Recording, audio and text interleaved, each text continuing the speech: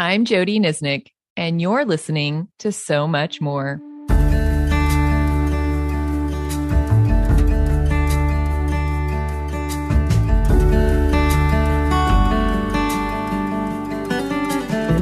In John 16:12, Jesus stated, "There is so much more I want to tell you." He then pointed to the Spirit as the one who would come, who would further his teaching by bringing his word to life for us. So much more creates space for God to reveal his truth through his word. Today, I'm excited to have Reverend Dr. Stephen Macchia with me as we have a conversation around Luke 24, verses 25 through 34. Steve is the founder and president of Leadership Transformations Incorporated, LTI, which focuses on the spiritual formation needs of leaders and the spiritual discernment processes of leadership teams in both local churches and parachurch ministries. He's also the director of the Pierce Center for Discipleship Building at Gordon Conwell Theological Seminary, and he's a thought-provoking author who has just released a new book called The Discerning Life, An Invitation to Notice God in Everything, which I have been reading and am thoroughly enjoying and cannot recommend it to you high enough. So I'll be excited to chat a little bit more with Steve about the book because I think you're going to be interested in it. Well, welcome, Steve. I am so glad to have you on the podcast today.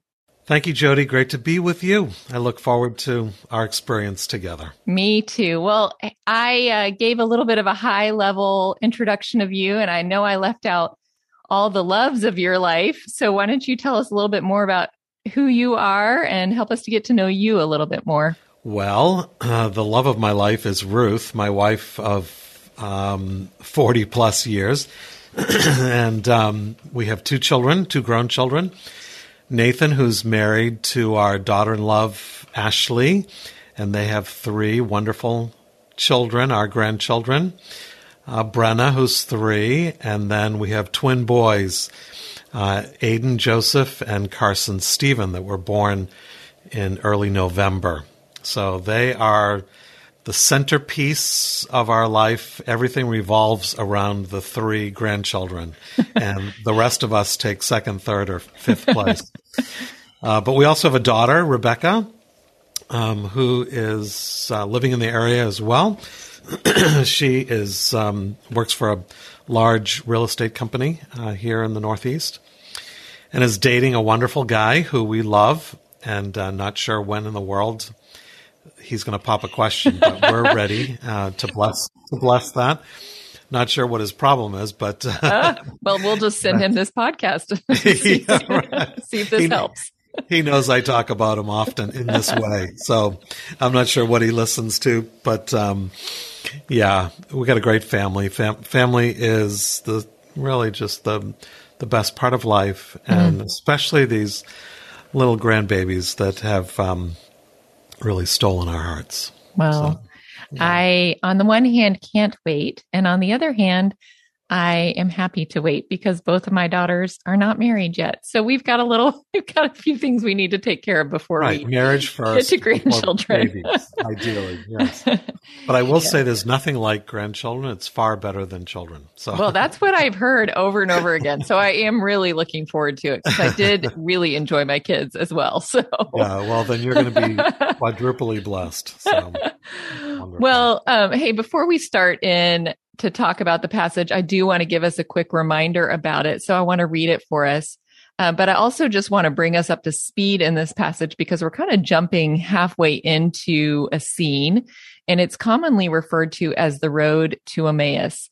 What's happening in this scene is 2 of the people that had been gathered with Jesus's followers. They're all grieving together. They're a little disoriented because of his death.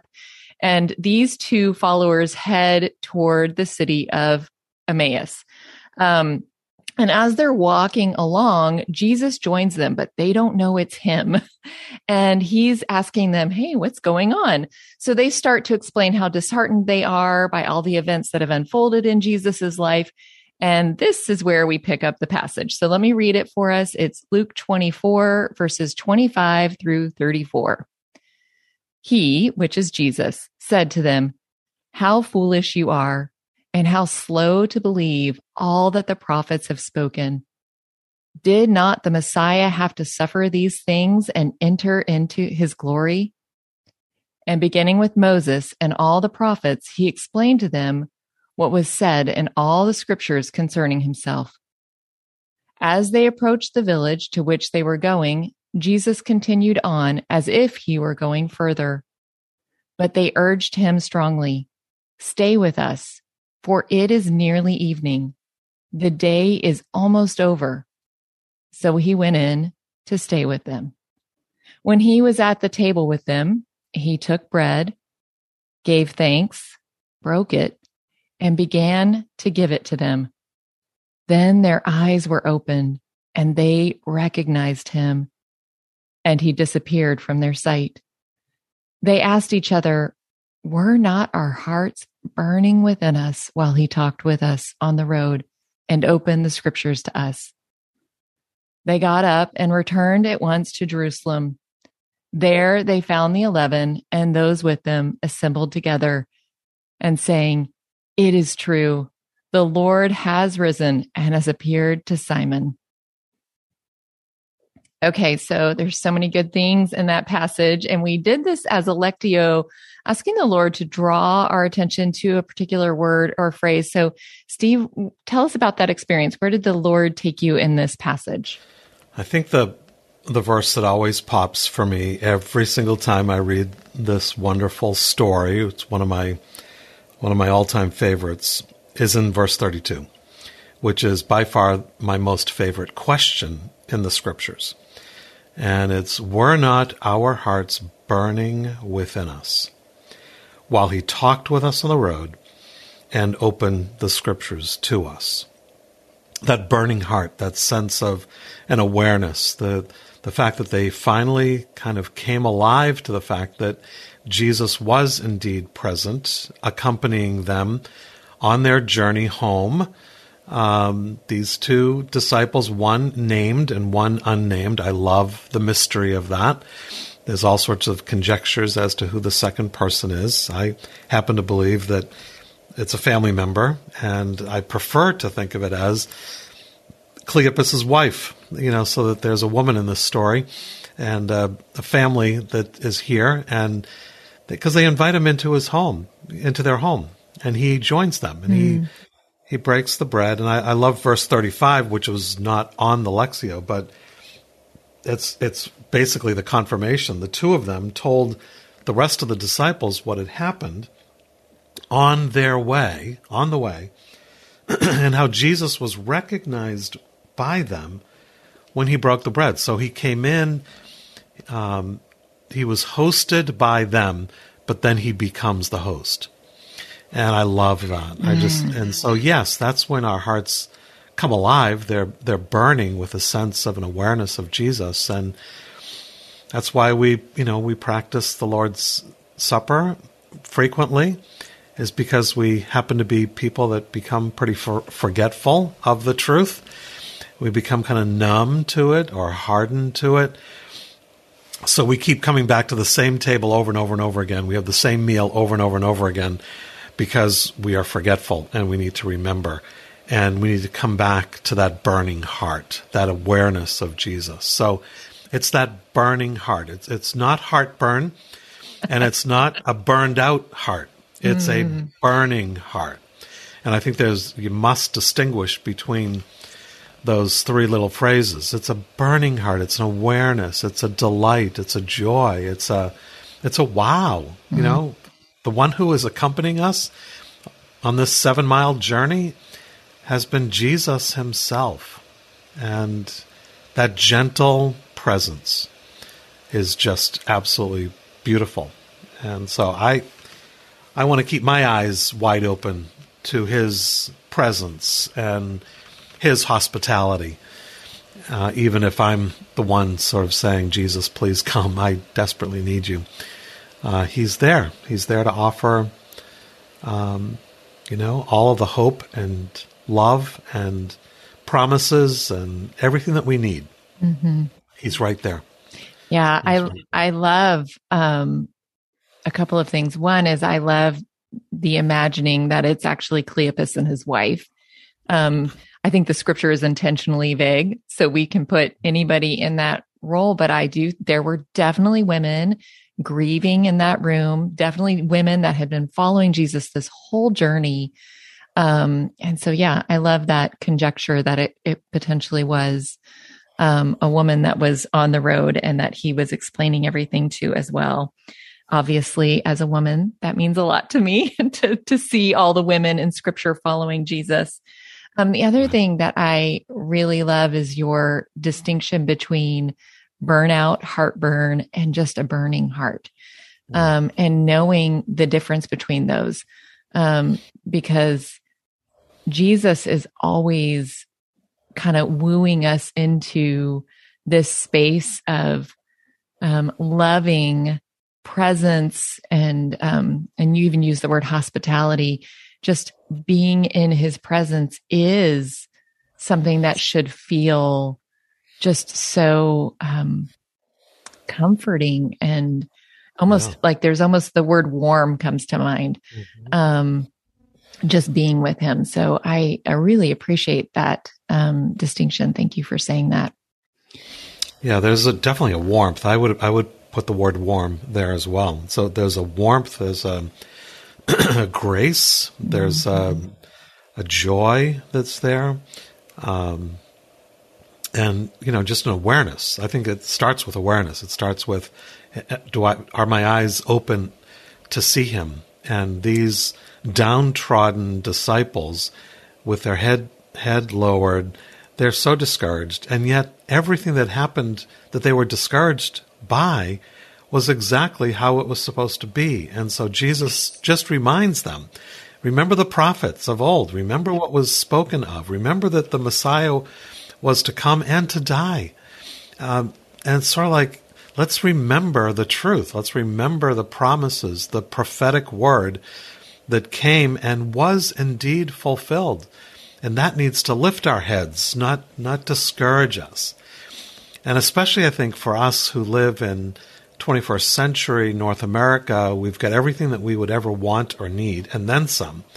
It's hard for us to consider following Jesus a road that includes suffering and pain and heartache and disappointment. And yet that is the road that we are to walk with Jesus. It's this Christianity that we embrace and embody and believe in has a lot of sorrow and suffering attached to it.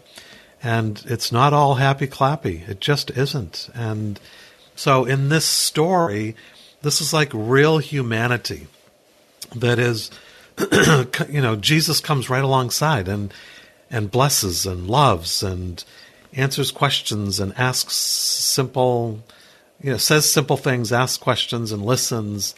And then even the word foolish, how foolish you are, how slow to believe.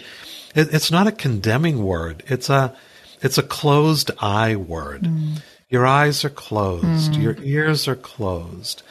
You're just momentarily not connected. So, like Jesus is saying, come back home to me, to the reality of me. I will take care of you. And so when they finally realize all this, they just run back to their friends, sort of like jogging a 7-mile journey back and huffing and puffing back into those chambers to say, it's true. It's true. It is absolutely, positively true. And they describe the breaking of the bread is the word that's at the end of that chapter. And here we're saying it was on the road and opening the scriptures. It was all of the above. On the road, opening the scriptures, entering the home, being present at table, breaking the bread. It was just cumulative nature of, wow, this is Jesus. This is all for real. I'd love to talk a little bit about, so that's their experience, and yet how there's so many translations for us or transitions into our experience with Jesus. As you continued into this experience with the Lord, what did you guys talk about specifically, right now in your journey with him as he's bringing these things back to mind for you? for me today. Just the ongoing experience of an awareness of God, so that I can attest to my heart having that burning sense of His presence. I think almost immediately of our little church. We've got this great little church in Boston. Ruth and I are like the oldest of the bunch. The rest are all younger. And if I had my preference, I would be in a church with all younger people because it's just so life-giving. But one of the things that we do, Jody, every single week, as the kids go forward and they prepare to go out for Sunday school while we're listening to the sermon, we raise our hand, we pray a blessing over the children. Mm-hmm. And I tell you, every single week, I am choked up. I have a tear that comes. I lose it in the middle of this prayer. It's a simple prayer. It's the same exact prayer every single week. But my heart just burns with joy, placing my hand out, almost like laying my hand on every one of those young children and their families to bless them, to care for them. Now maybe it's a silly illustration, but I can tell you every time in our worship experience, when that time comes, I know I can almost anticipate my heart's just going to burn. So, or it could be beauty of creation. It could be awe and majesty of oceans and mountains. Or I live in a place where we have seasons of the year. So right now it's winter. There's dormancy. But I know that spring is coming, and when spring starts to come and the leaves and the blossoms start to emerge, my heart gets strangely warmed in the same way. It's just like, wow, God, you are here. You are amazing. Mm-hmm. So whether it's children or creation or worship or my daily life or my prayer closet or an experience with a friend or sitting with someone as they're weeping with sadness and angst, or it's just, these are the times when our hearts just begin to burn, and we need to pay attention to those, mm-hmm. because that's when God is present, very real. Yeah, I love that illustration of praying over the children. I could visualize that happening and was feeling that along with you. One of the things I'd love to transition and talk a little bit about your book, because I think it ties so well into this. And I see so many of the themes that you've already talked about kind of just expanded on in your book. One of the things that you say right off the bat, because the main title is The Discerning Life. And most people think of discernment is when you're at the crux of a decision and you're weighing out what's the right thing to do. And you are seeking God to know because you want to stay within His will. And that's a very noble thing, obviously, for us to do. And that is an aspect of discernment. But you say right off the bat, spiritual discernment is so much more than a how-to manual for making good decisions from a list of options. So I would love for you to talk a little bit more then about, so what is spiritual discernment? This whole Road to Emmaus passage is just filled with spiritual discernment. They were not discerning that it was Jesus. They had actually not discerned even that Jesus's death was necessary. So, but then it just starts to open up for them. So they tie together so beautifully. So I'd love to just hear a little bit more from you on exactly what spiritual discernment does mean for you. Yeah, I think, as I say in the book, it does include decision-making. It definitely does. But I think it's been pigeonholed into that exclusively. And the reason why I wrote the book is I wanted to expand our understanding of discernment into a lifestyle, like these disciples on the road to Emmaus, to actually have their eyes opened to the reality that Jesus is right there with them on their journey, along the way. And that's what I believe discernment is. We're to discern God. We're to notice God. Discernment is about you and me as members of the body of Christ saying, did you notice God as He showed up in that experience? Or let me tell you how I saw God today. Let me share with you how I felt His presence today. and especially for the men who are listening. The reason why I feel a big part of my calling is to help men go to the place of affect as it relates to their walk with God, not just a head experience where we're like buddies with Jesus, but a heart experience where we're actually intertwined with Jesus. He lives in us. We choose to abide in him. There's an intimacy there of relationship that comes over time, over experience, over good times and hard times, joyful times and deeply difficult, disheartening times. God is still there. God is still present. We need to be growing in our awareness of him in all the seasons of our life. So the discerning life is an invitation to notice God in everything. And the phrase that I use at the end of every chapter when I invite my reader into some spiritual exercises is the phrase, practicing a preference for God. I wanted that to be either title or subtitle. I lost the battle for that. So you just used it everywhere else in the book because it's a great... Exactly. I just took over and I said, well, you know what? At the end of every chapter, it's going to be practicing a preference for God, because that is one of my heroes, Reuben Job's single line definition of what spiritual discernment is. And he said it and it just hit me. Yes, that is what spiritual discernment is. And our ministry, the centerpiece of our ministry is discernment. So it's formation, discernment, and renewal. Those are the three biggies for leadership transformations. And we want to unpack the meaning of discernment as a lifestyle of practicing a preference for God. Imagine if we actually lived that way, Jody. Imagine if we actually preferred God in our personal life, in our conversations, in our decisions, in the use of our resource, in our churches. Imagine if we actually did come alongside each other and say, you know what I really care about? I care more about your soul. Yeah. I care more about your walk with God. I care more about, are you getting closer to God today? And if I can be of aid or assistance to you to help you get closer to God, perhaps that's what it means for me to be your brother. Because we do so much else that really doesn't really manifest itself in the particularities of how can I help you get closer to God? How can I help you discern God?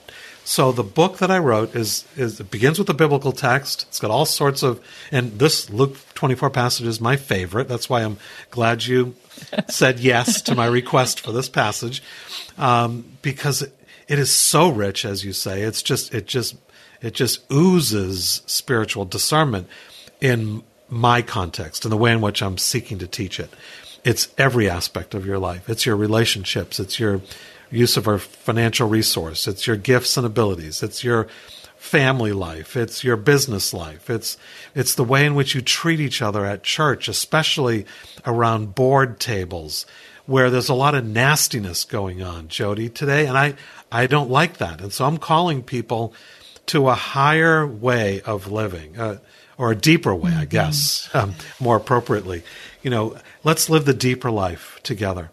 Yeah. And let's stop this foolishness and let's get to the real issues of life and relationship with God. And so every chapter kind of takes you from your prayer closet to your relationships, to your community, to your own context, to decision making, because I have devote a whole chapter to 10 big questions every individual and every group needs to be asking if they really are discerning from options.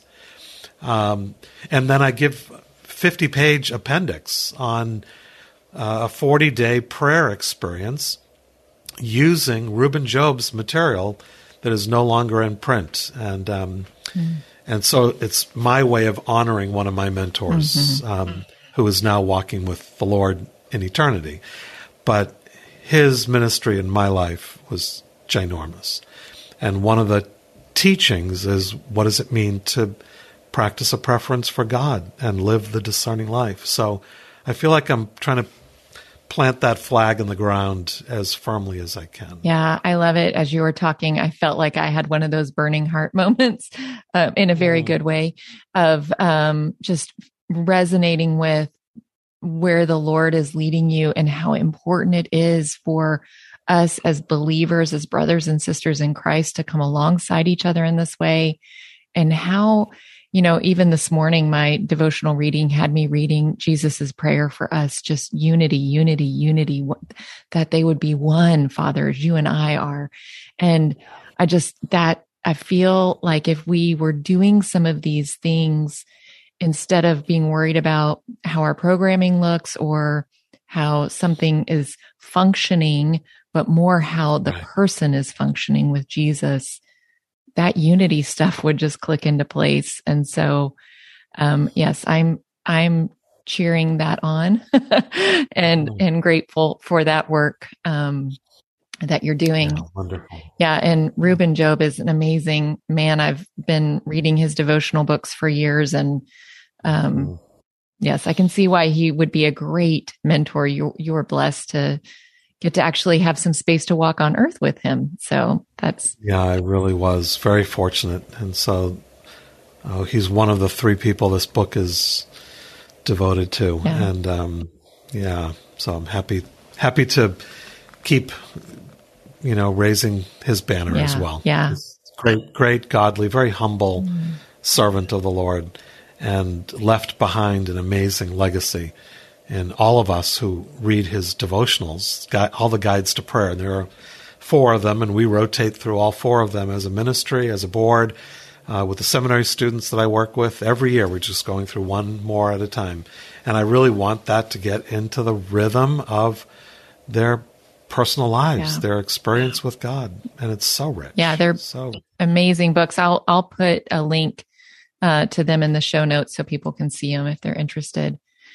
Wonderful. Well, Steve, one of the things that I, of course, really loved about your book is your chapter on prayer, because you talk through some of the practical ways that we can practice a preference for God in that chapter. One of them you talk about is Lectio Divina, which is obviously one of the things that we practice in this podcast, and how that can help you become more attentive to God and his word. So I'd love for you to just briefly tell us, how has that been impactful in your life? Yeah, Lectio has always been, in my experience anyway, mostly in my prayer closet. That's where it's been refined the most. But we do Lectio with every group that we meet with, whether it's seminary students or as a board or as a ministry team, or in our SELA program, the Spiritual Direction Training Program, or in Emmaus, our spiritual leadership community program. And all of our major ministry initiatives begin with Lectio. I mean, every time we gather. So that's the way in which we have prayed the scriptures for years. And I would say for myself, it's been pretty much the entirety of my walk with God, but especially, I would say, in the last maybe 30 years since I've been in spiritual direction myself. My spiritual director really encouraged me in this prayerful, reflective way to be in the scriptures, simply to receive the scriptures as a gift. And that's what I love about Lectio. It's a way to receive the scriptures as if you've never heard them before, like you're on the edge of your chair, and it's like, say it again? Okay, say that again? So when I teach Lectio, I say, if you only do one thing, if you only remember one thing, it's the repetitive read of the same passage of Scripture. That's what it, as simply as it is. And I take people back 500 so years ago when we started this thing called the Reformation. At the same time that the Reformation came, so did the Gutenberg press. So we started having papers that were multiplied by having a printing press. So I say, pretend you're before that, before the Reformation and before the printing press. And the only access you have to a biblical text comes from a learned person in the community who has a scroll or a piece of the scripture, and you and your family are going out into the public square, and that person with that scroll or that parchment is reading it, and you're like, say that again? Say that again? Okay, say that again. And then you take that home and you talk about it around your table and you memorize it. I mean, that's when the word goes deep. Today, we like to skim across. We're just a quick read as quickly as possible. Let's get this thing done. And I'm saying, no, Lectio forces you to slow down and create space where one layer at a time, you're peeling back that onion until you get to the center. And it can take hours, or it can take minutes. It doesn't have to be so threatening for people that they don't have hours. But the more you sit with the passage of Scripture in Lectio fashion, in prayerful Lectio fashion, the more you will receive from the gift that the Word is, that has been preserved for us unlike anything else. There's nothing else in all of the earth that has been preserved for us like the Word of God. So the Word of God is precious. It comes alive every time it's heard. And Lectio, I think, is the best way primarily for a prayer closet. It can also be great for community. But, I also work at a seminary. I believe in the importance of exegetical work, looking at the original language, understanding the context. All of that is very important when I'm teaching it and preaching it and giving it away to another. But Lectio is a place where I'm praying the Scriptures. And that's quiet and alone, private, for the deep work of God to occur. And I don't know of a better method than the Lectio Divina. And so that's why it's in that chapter on basically describing a prayer closet. It's the centerpiece of the prayer closet. Yeah. Well, I am saying yes to all of that. In fact, I'm probably just going to use that as my podcast promotional piece from here on out, if that's all right. Go for it. Just kidding. Well, Steve, I really hate this, but our time has come to an end. It has just been such a joy to have this conversation with you. And I really do hope that you all will grab a copy of this book. So Steve, tell us, where can we find the book? Where can we find you and learn more about LTI? Give us all of that. The book is entitled The Discerning Life, an invitation to notice God in everything. You can get it at any of your book retailers, whether you're Amazon, Barnes & Noble, ChristianBook.com, or you have a local thing down the street that is actually called a bookstore. They're not as frequent as they used to be. But anyway, that's the name of the book. Or you can go to my website. I actually succumbed to this begrudgingly, but yes, I have a website. It's called stevemacchia.com, and that's where you can look at all of the books that I've written. I've written 16 books, and this one's on the sort of the home page, and gives you opportunity to order it. You can get bulk orders through our ministry as well if you're going to go through it together as a group. We try to give good discounts to people who want to purchase it in multiple copies. And then the Ministry of Leadership Transformations is very simply leadershiptransformations.org. And that's the best place to find us and to learn about us. And we would welcome you, all of you, into our ministry family. We're here for you. We exist so that you can grow deeper in affections for the Lord in every aspect of your daily life and your ministry, your relationships, your service to God. So we're here to serve. We're here to give. We're here to love. So, yes. Yeah. Well, thank you so much, Steve. Truly has been a gift to have this conversation with you. I'm honored. I'm truly honored. So thank you, Jody, very, very much. God bless you. Thank you. Well, as always, I also want to thank you for joining Steve and I today on So Much More, because we do believe that Jesus has so much more to say to us, and we are creating space to listen.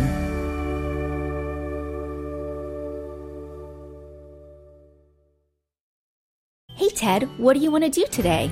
Well, Ashley, I've always got work to do, naps to take.